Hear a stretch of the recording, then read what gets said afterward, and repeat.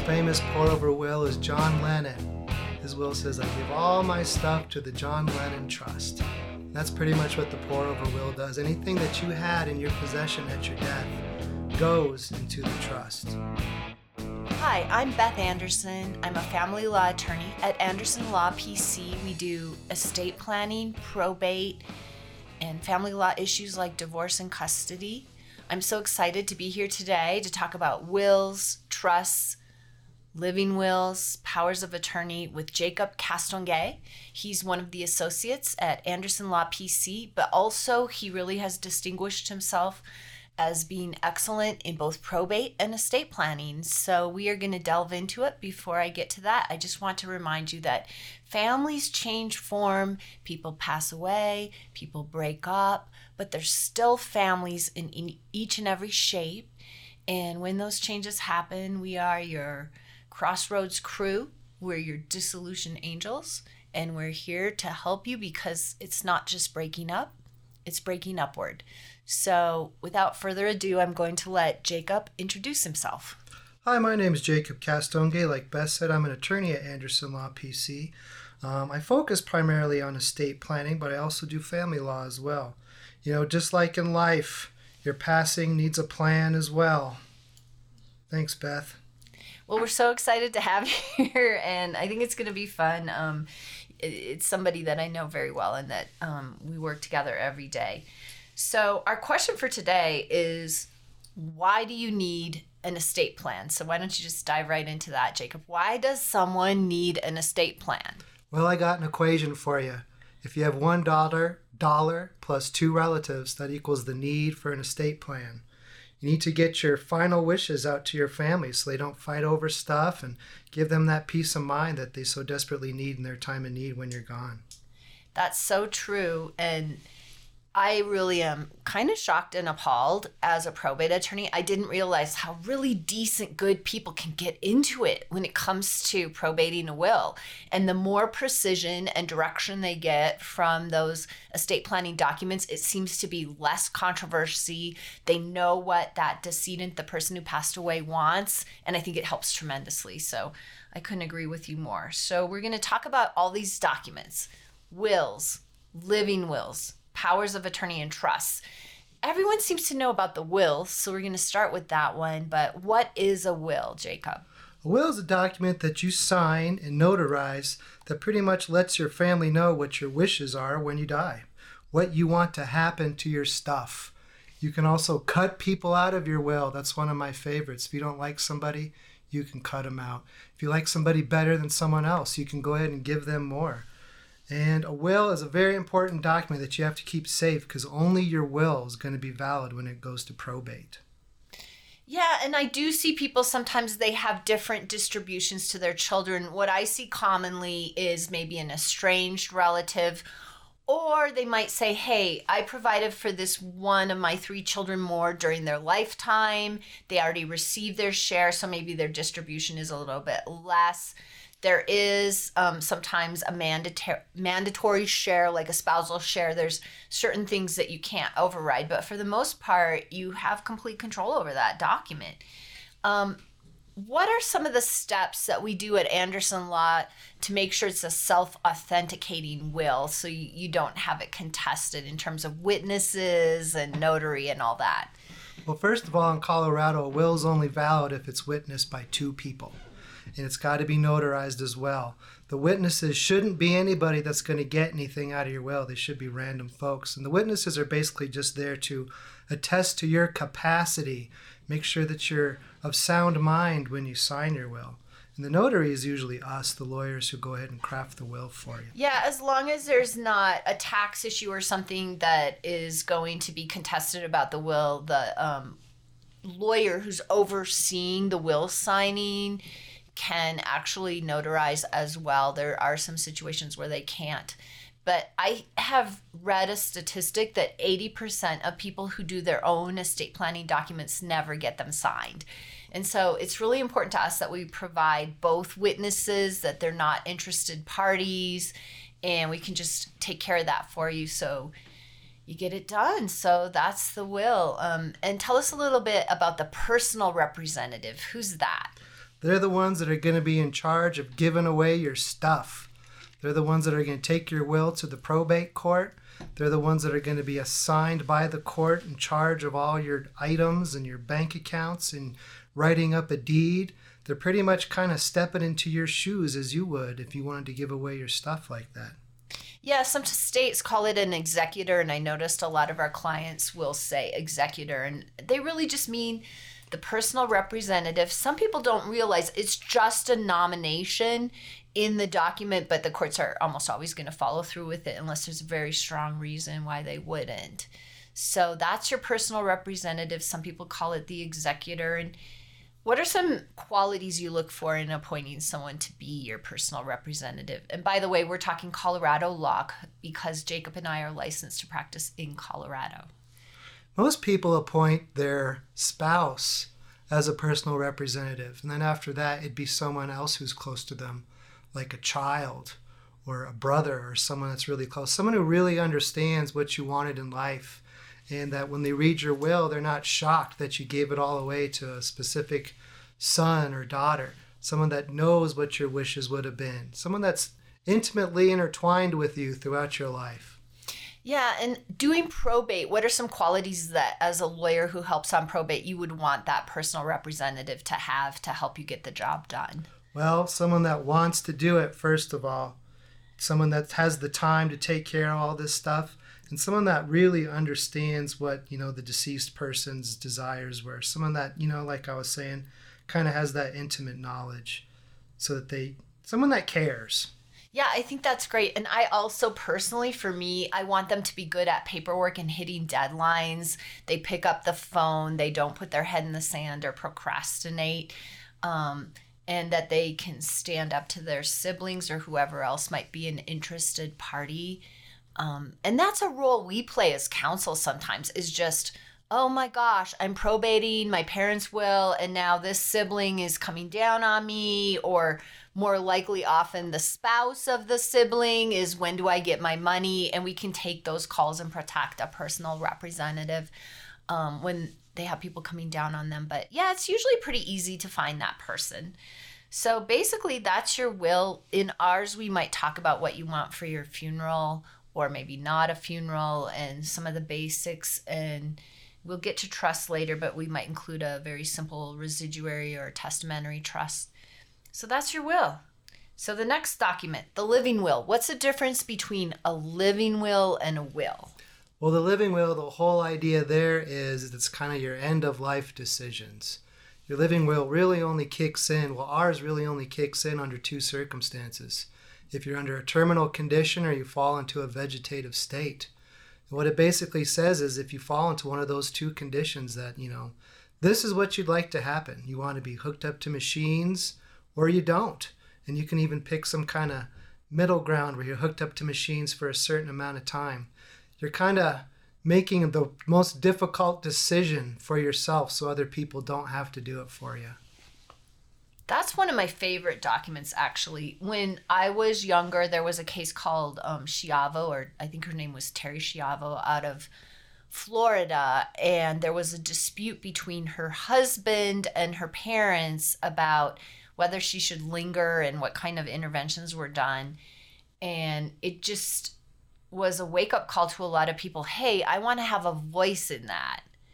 And I don't know what her actual intentions were, but I do know that if she had a living will, we would understand what she wanted.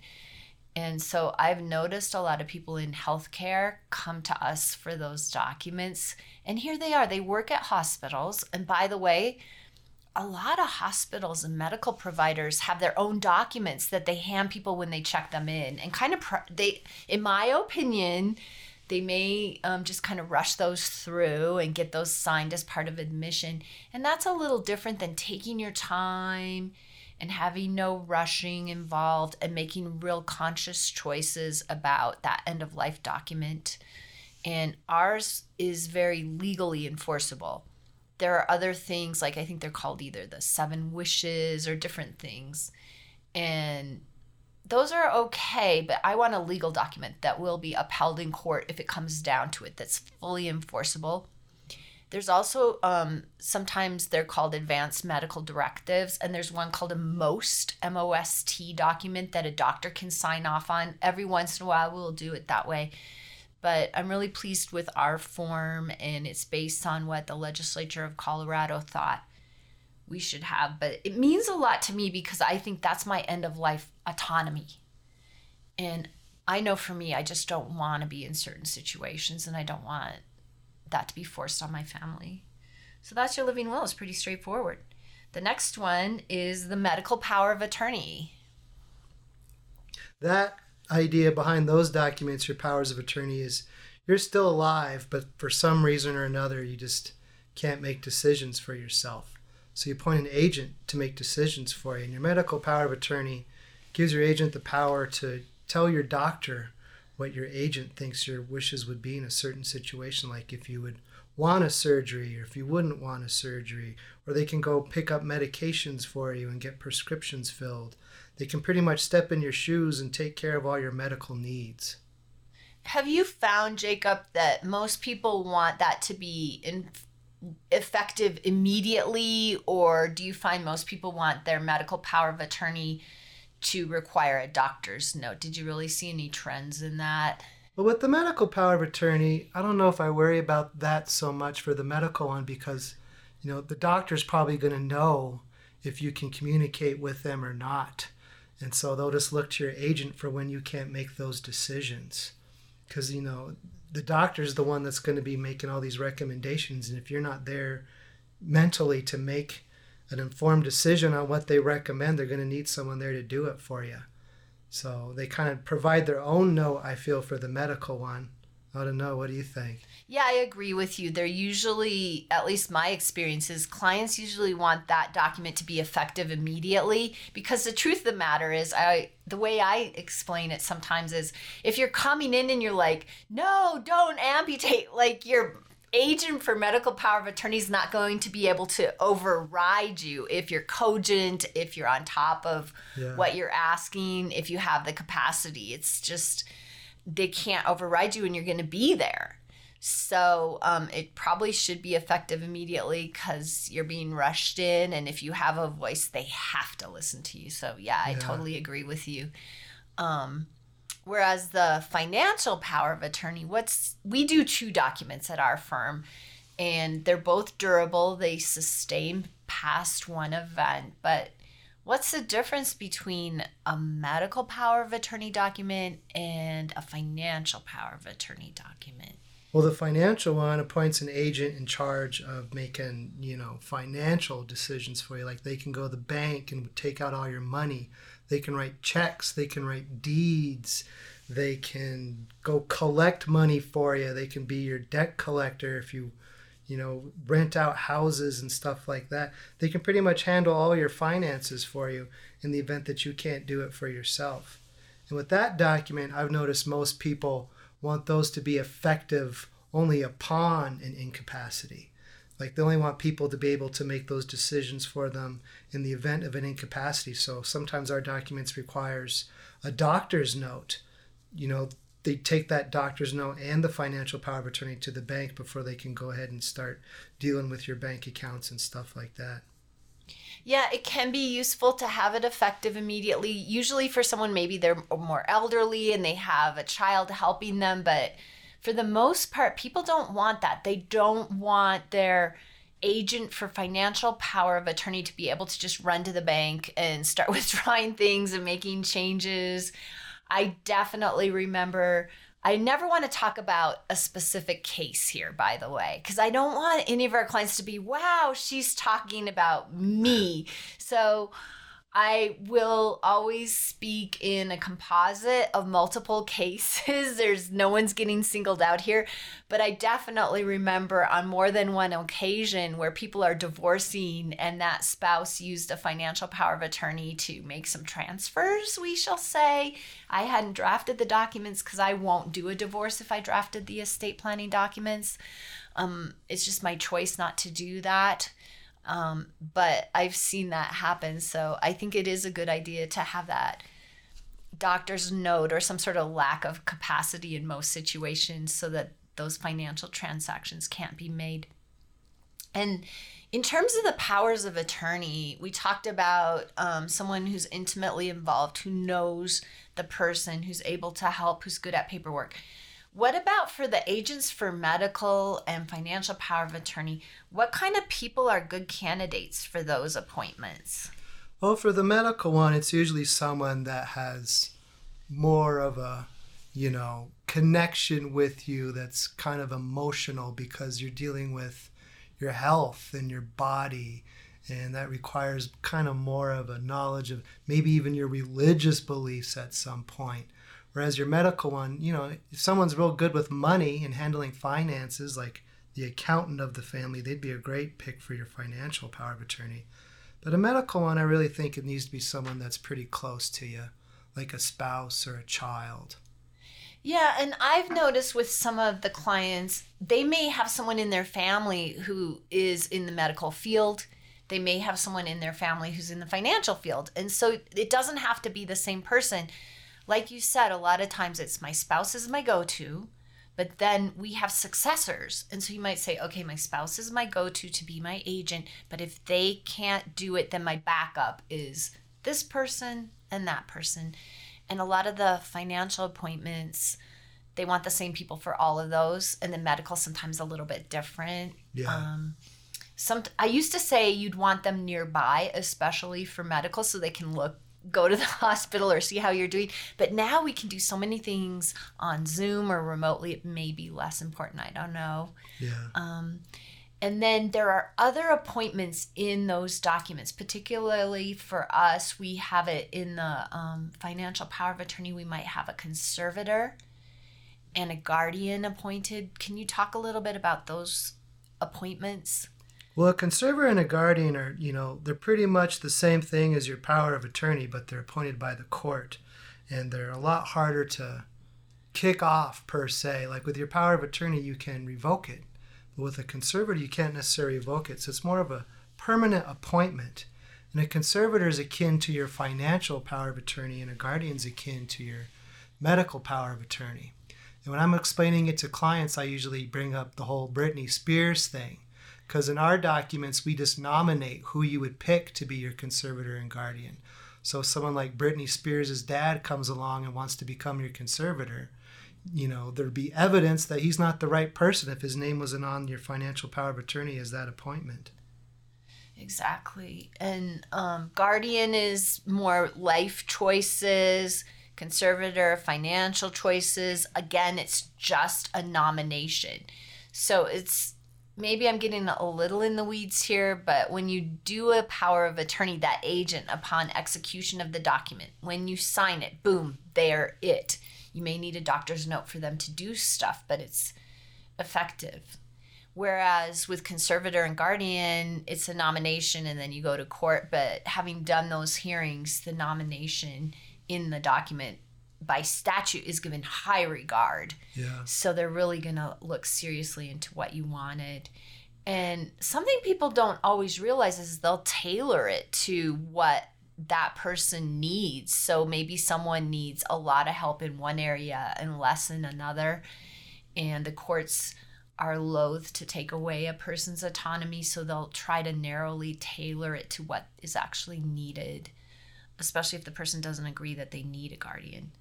So those are the main things. Is there anything else you wanted to add about will and powers of attorney? Well, I do know that your living will and your medical power of attorney kind of go hand in hand. And you really have to make a tough choice sometimes to decide which of those documents can be more powerful than the other. Because let's say you have your agent appointed and they're making medical decisions for you. And then while they're doing all that, you fall into this vegetative state. So now your living will kicks in. And if your living will, you initialed the part that says, I do not want to be hooked up to any machines at all. I want to go naturally. But your agent, who's appointed and acting for your agent, says, I want to keep them hooked up forever. Let's keep them going like Einstein's brain. We can make one of those documents more powerful. We can say, in the event I have an agent appointed and my living will kicks in, I want my living will to be able to override my agent's decisions. Or like Beth was saying, if you picked a nurse for your medical power of attorney, if you have strict confidence that they'll be able to make a better decision than you would in that situation, you can reverse it and you can say, my power of attorney, they can override my decisions in my living will in the event that that happens. And that's usually kind of a tough decision for people to make. And a lot of people kind of flip-flop back and forth on it, which is okay. Yeah, that's the one area for sure where I have not seen a trend one way or another. It seems like half the people want one and half the people want another. And it's not an election. It's not a popularity contest just because our few clients, I mean, we have a lot, but it's certainly not a reflection of the entire populace. Just because they trend away doesn't mean that's the right choice for you. You probably should talk to your attorney about your specific situation. Yeah. But I've seen it really pretty divided. And talk to the people you want to be your agents too. You know, the person that's your agent might not want to make that decision. Or the person that's your agent might have real strong feelings about that kind of stuff. So that's a good conversation to have with them as well. Yeah, that's a really good idea. I love that. So those are the big four: the powers of attorney, the living will, and the last will and testament. And so now we have plenty of time to talk about trusts. And trusts are complicated. I'm going to start off with my very strong bias, and maybe it's just something that is an issue of ethics for me, and I hope I'm not overdoing it, but this is not time for your attorney or even non-attorneys who do estate planning to supersize you and upsell you and try to say you absolutely need a trust no matter what. And that's because probate in Colorado, at least, is fairly straightforward. A trust may actually be more work and more cost than probate itself in Colorado. And that's a common misconception because other states, probate's such a nightmare that it's almost everyone has a trust. And in Colorado, that's not necessarily true. I mean, what's your experience with that in terms of probate and trusts, Jacob? Well, in Colorado, if someone wants a trust that we put together for them now, something that's actually put together now that they can start putting stuff into, I really only see a few reasons why someone would want that. If they have property in another state, because if they have property in another state, they're going to have to open up probate in that state as well. So you can put all your property in the trust and avoid that.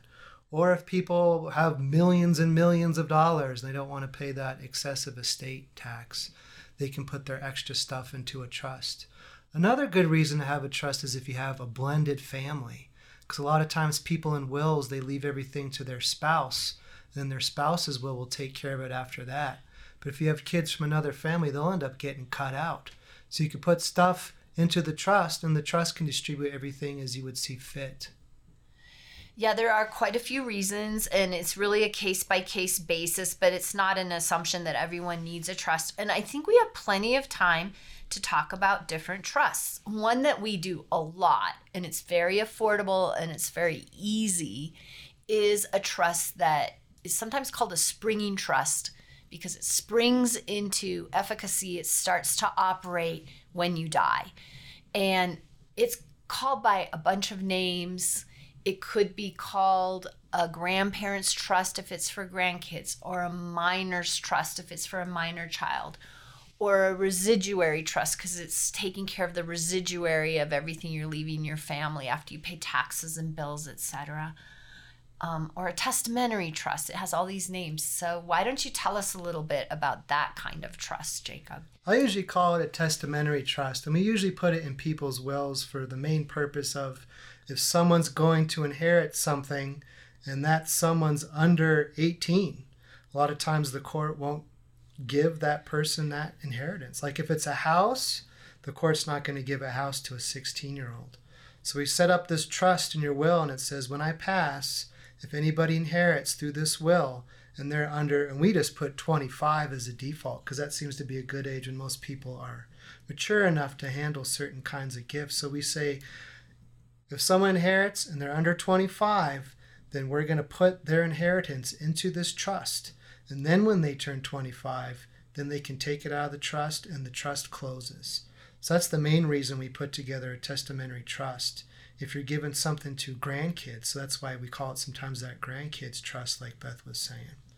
And that trust is pretty simple. It pretty much says we'll put stuff in a trust, and then we appoint a trustee who's in charge of maintaining the items in the trust. And then they can distribute money out of the trust to the beneficiary before they're 25 if, say, the beneficiary really needs it. Like they're heading off to college, they don't have any money, or their car broke down, or maybe they're getting married young and they need to get enough money to pay for that wedding. Stuff like that. Yeah, we talk about a reasonably priced car or education or moving for a job, because I've met with multiple people who inherited a substantial sum of money when they were maybe 21 and they blew it really quickly. The statistics are, even for someone more mature, it's found money, so it's usually gone in 3 years, even for someone who is older. So for a young person, they might have a temptation to squander that money. So it's for the basics. It's not for the 420 industry to eat it all up in a couple years, or they're throwing it all into crypto or something that might be a risky investment, that they really have some guidance from this trustee. And remember, if you're leaving everything to your spouse, then they're not going to be the trustee, because they're going to inherit it initially. And sometimes this secondary inheritance for the minor child is only if your spouse doesn't survive you. But blended families, that's a great place for it. For example, I have a blended family. And so you may want to, my kids are grown, so it's not really an issue, but for very young children, you might say, this is my money that I built up over a lifetime. This is my legacy. And not so much for myself as an example, I'm good, but for some of the people that I know, maybe we handled their divorce, they may not want their ex-spouse, their ex-boyfriend or girlfriend to be in charge of everything they built up over a lifetime and how to spend it on behalf of this child. In fact, that might actually be their nightmare. And so that's where that trust really is so helpful, to say, you know what, this is mine, and I'd rather have my sister overseeing it, or my cousin or my brother or my parent, not my ex and their new spouse who seems to boss them around, sometimes not in any particular situation, but it's just something to think about. Yeah. And we've seen that happen multiple times. So that's one of the first trusts, a testamentary trust. There's also something called a revocable living trust. So tell us a little bit about that one. That's a trust that doesn't spring into action at your death. It's a trust that you create right now that you can start putting assets into. Like if you want your house into that trust, you'd write a deed from yourself to the trust. And now your house is in the trust. And now your trustee's in charge of going ahead and taking care of all that stuff. I kind of learned recently a good way to describe a trust is like an empty Kleenex box. And the stuff that goes into the trust is your Kleenex. And the settler, the one who creates the trust, or the one that made the Kleenex box, they put all the Kleenex in there. And if the house is in there, let's say you're renting the house and the house creates income, that's more Kleenex you can put into the trust, into your box. And as time goes on, you can take money out of the trust. You can take Kleenexes out of the Kleenex box and spread it around as you see fit. And then when the trust is all done, you can take all the Kleenex out and throw away the box, and you're done with it. It's almost like a bank, kind of, sort of, that just holds things for you. And whatever income you create off that, that can go to beneficiaries. And then when the trust is closed, all the assets that were making money in the trust, that can be given away as well. There's a lot of legwork, because once the trust is set up, you got to go out and start putting stuff into the trust. If it has a title, it's easy. You can put a car into your trust. You can put a house into your trust. But your stamp collection's kind of hard to get into the trust. You have to kind of just let people know, or write on the box that holds your stamp collection, that this is held into the trust. Yeah, it's a lot of work to fund the trust. And if you don't put something into the trust, so say, and I've had this happen multiple times, someone has a trust and then they never deed the house into the trust.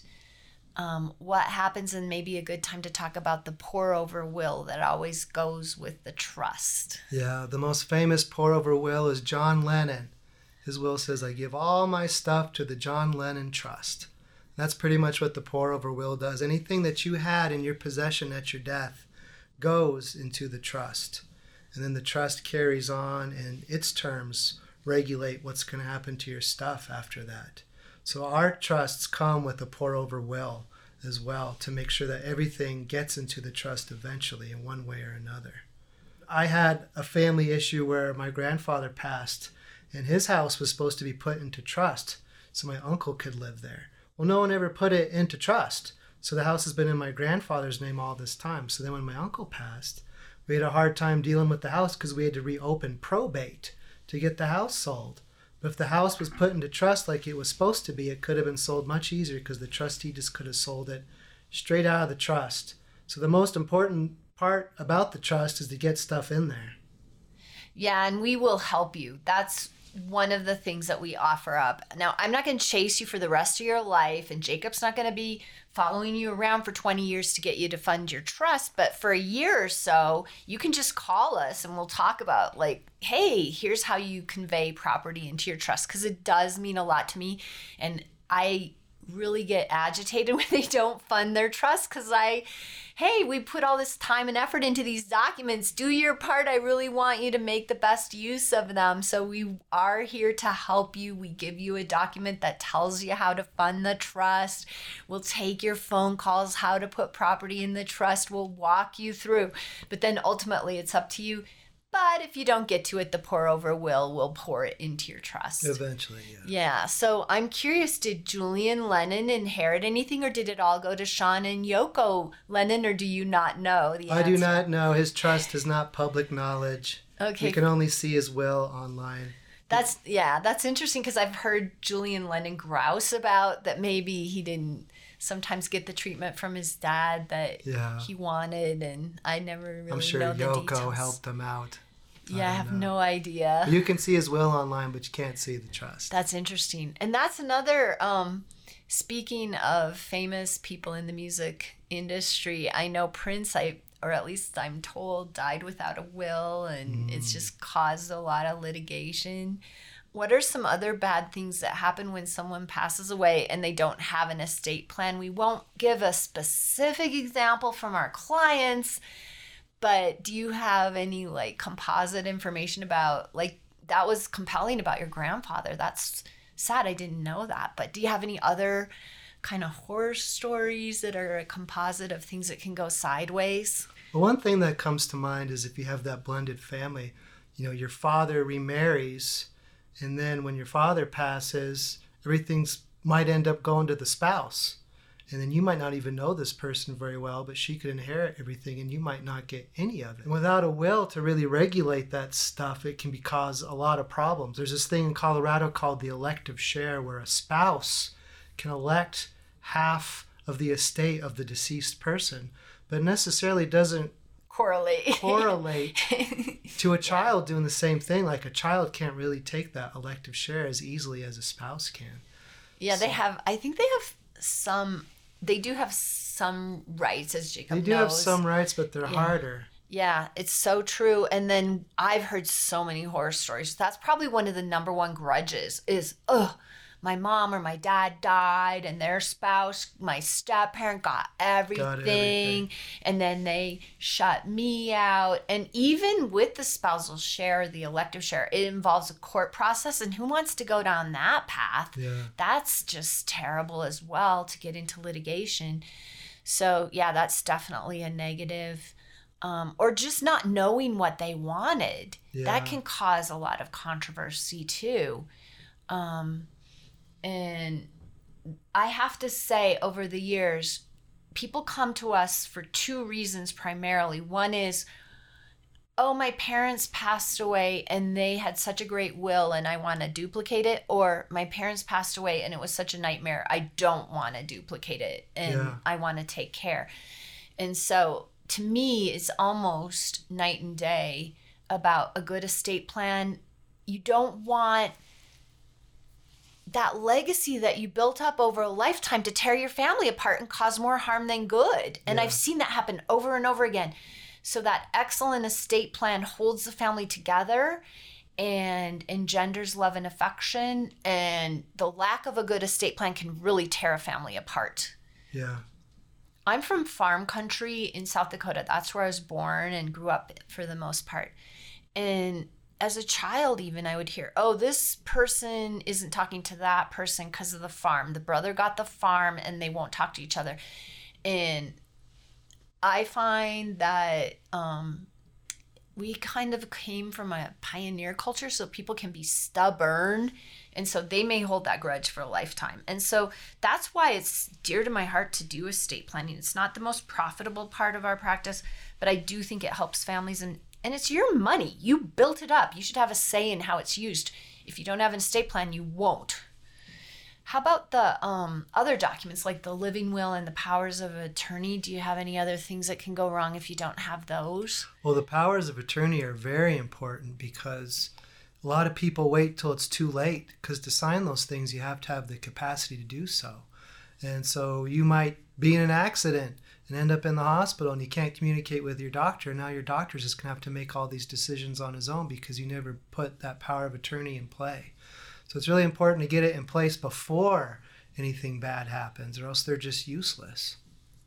Yeah, that's so frustrating. And you can kind of be in that gray area where, okay, do they have the capacity to do these documents? Or on the other hand, are they maybe not so incapacitated so you can't get them the guardian and conservator, and it just goes back and forth and people fight over it? Yep.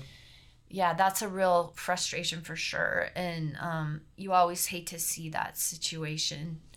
So those are the main documents and the main trusts. There's also something called an irrevocable trust. Tell us a little bit about those, like a Medicaid trust or... Those are basically trusts where you put stuff in there so you don't have control of it anymore at all. With the other trust, the revocable trust, you still have control over it. You can still allocate how income is spent. You can still change the trust, for example, and change the beneficiaries when the trust is terminated. But the irrevocable, you're pretty much putting it in a trust as if you're just kind of giving it away. And these are good for Medicaid because a lot of times Medicaid will count your house as an asset, and you need to put that house into this irrevocable trust to show that you don't really own that house anymore. There's ways you can craft it where you can still earn some income off the house, and the irrevocable trust is pretty much there to protect assets for the future. You're giving them away pretty much, but they're going to be held in there for future beneficiaries or distributions. And Medicaid gets really, really tricky. Those have to be set up before you're 65. And even if you do put it in a trust after 65, there's a 5-year look back. And then the house might not be counted as an asset if you're living there. And if you aren't living there, if you might move back there, they might not count it as an asset. It gets really complicated. A lot of times those trusts are kind of to give away stuff so that you don't have to deal with it, probably for tax reasons as well. So I did a little research on Google. The increased gift and estate tax exemption amounts for 2023 are $12.92 million for 2023 per person and $25.84 million per married couple. But in any event, I mean, if you're in those millions, you definitely want to talk to an attorney. And nobody that I know wants to pay 40% estate and gift tax. And so you want to come up with some really clever estate planning so that you can have the benefit of it. Some people call it a spendthrift trust. Medicaid trusts are one animal. They're very precise, and it takes a lot of work and planning to do those. A spendthrift trust is not what it sounds like unless you know the term spendthrift. It's for the nicer things in life. Like I originally, when I was younger, thought spending and thrifty. So it's for the basics. No, not at all. A spendthrift is for the nicer things in life. So it may say you can't use it for your housing, and you can't use it for your medical, or you can't use it for the main things in life, but you can use it for a haircut or a trip or the nicer things in life. And it was a way for wealthy people to basically impoverish themselves and use what money they do have for the nicer things. And so the law abhors a bankruptcy or impoverishing yourself, so you have to be perfect. on the drafting and the details, or they can pierce through it and get their hands on that. So that is something never do without a lawyer, in my opinion, and my advice is do not be messing with things like that without a lawyer. Yeah. Maybe a living will or powers of attorney. There are some situations where those might not be the end of the world, but I will always say do not be messing with doing your own will and your own trust, because I've seen them go sideways. Yeah. So many times when people go on to those software formats and try to write them, and they seem like they always get something wrong. Yeah. So I am not an advocate for that. I love people to be able to do what they can on their own, but certainly not an irrevocable trust. And if you have that kind of money, you shouldn't have a balking at having it done. I always think it's intriguing. I've had so many clients want to do a workaround and balk at the price of a revocable living trust, and they would never blink an eye at having that same price for closing on a house. Their closing fees are much higher usually, and they don't think twice about it, their insurance or whatever they need. But this is such a huge asset, and you want to protect it. And so it's really intriguing to me that people don't want to pay that amount for a revocable living trust. And it can make your life a lot easier, where you're just transitioning things from you to your spouse to your children, and it's all titled, and you don't have to go through probate, and it's private. The courts won't see it. There's a lot of reasons why people like it. But again, it's not required in Colorado as much as some other states, perhaps, just because our probate is more straightforward. Can you talk about probate versus non-probate assets? So non-probate assets are anything that has a beneficiary on it, like a life insurance policy or a 401k. Those are not considered probate assets because they have like a contract that's already in place as to what happens to those funds when you pass. So for example, your 401k's beneficiary, when you pass, they're going to call up the 401k and get the money. Whereas a probate asset has to go through probate for distribution. So your house, that's a probate asset unless it's in trust. Or you can skip probate by putting certain things in joint tenancy with rights of survivorship.